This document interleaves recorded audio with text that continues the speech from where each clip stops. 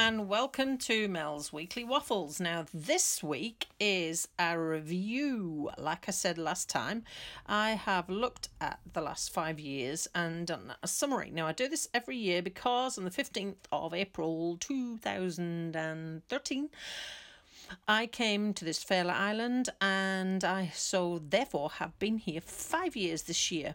Now 5 years is a bit of a milestone because that means that I can actually now apply for citizenship, but we won't just yet because Mark can't, because he didn't get here until June.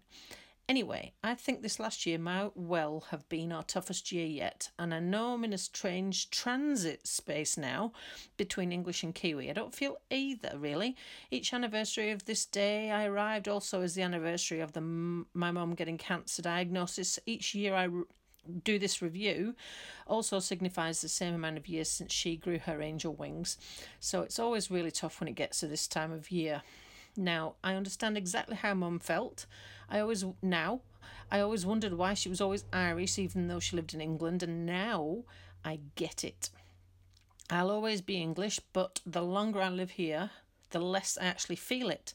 I can no longer remember what the pound translation is. I have to, now like I mentioned last year, convert it back the other way around to dollars so that I can understand. I know they've changed all the currency in England, and I often joke about the fact that if I ever get around to going back again, because it's been 3 years since my last visit, then I'll no longer recognise my own current country's currency. So when do you stop being English? Well, I don't really know. When do you start being Kiwi? I'm not sure I know that either. But at the same time, I feel like I'm in some type of transit time warp. It feels like only yesterday since I arrived here, yet it also feels like a million years ago now. We joke about how terrified we will be of the traffic, the crime, the crowds the next time we go back to England if we ever manage it. It's probably true, because the longer I live here, the more Kiwi I become, whether I like it or not. So, here is the 4-year summary. So in year one, now I went all the way back through all of my blogs and I have done a summary based on everything that I've written about. So here we go. So in year one, it was new job, new town, new country, hard times. Mum's sudden death, new house, rushed by before the mortgage rules changed. So like if we did it again, we probably wouldn't buy this one. New car. Tony and Lucia Hale visitors, they're English friends who used to be part of our running club. They live in Australia half of the year. Dad visited with what was to become his new wife, Judy, and I won a Masters Games 5 silvers and a gold medal. That was to become my last year in competitive sport. Year 2. So the year 2 was the New Zealand general election, and I got to vote, which seems strange because I was a permanent resident on a visa, but not a citizen. Dad's wedding, and I took a trip back to England for that. I quit teaching in year 2, and what a traumatic grief process that was to become. I didn't quite expect it to be as hard as it was. And the final milestone in that year was setting up business and becoming self-employed. Year 3. This was the first full year of being self-employed.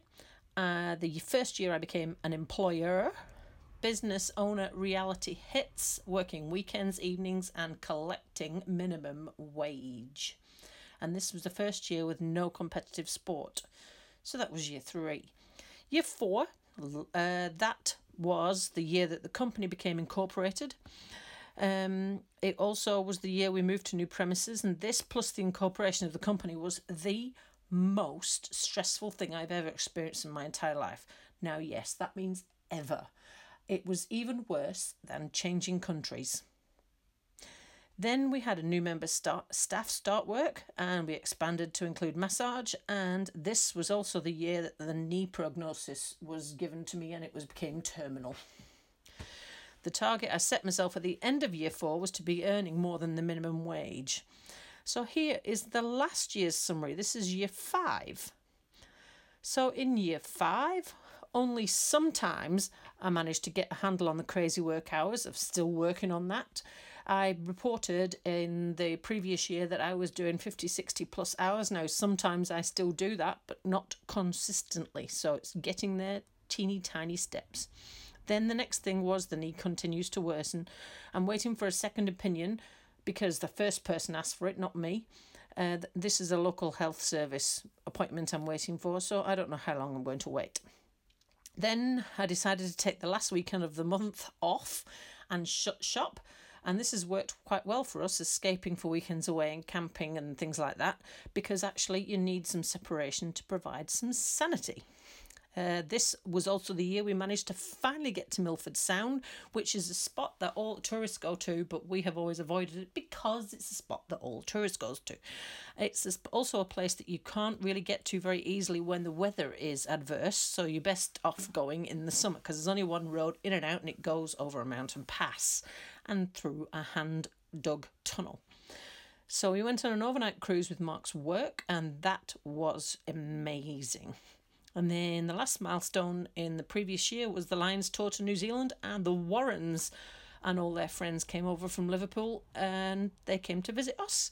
They sort of organised their little trip to New Zealand to also fit in a trip to Queenstown so that we could go up and catch up with them. It was also awesome to see them after all this time, and we had fun whisking them on a whistle-stop tour of the area and then watch them all jump off the AJ Hackett bungee. The silly, silly people.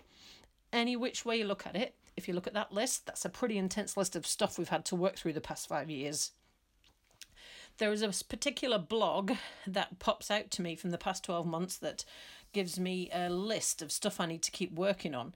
And I thought the change of job would sort out the work-life balance and the stress levels, but nope, it did not. That's the one on that list that still pops out at me, and I still need to work on that one. So with this year comes the ability to now apply for citizenship, and that is not cheap.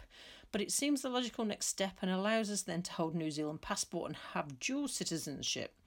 Mark's 5-year anniversary, like I said, isn't till June, so we'll have to think about it till then. It's not cheap at all.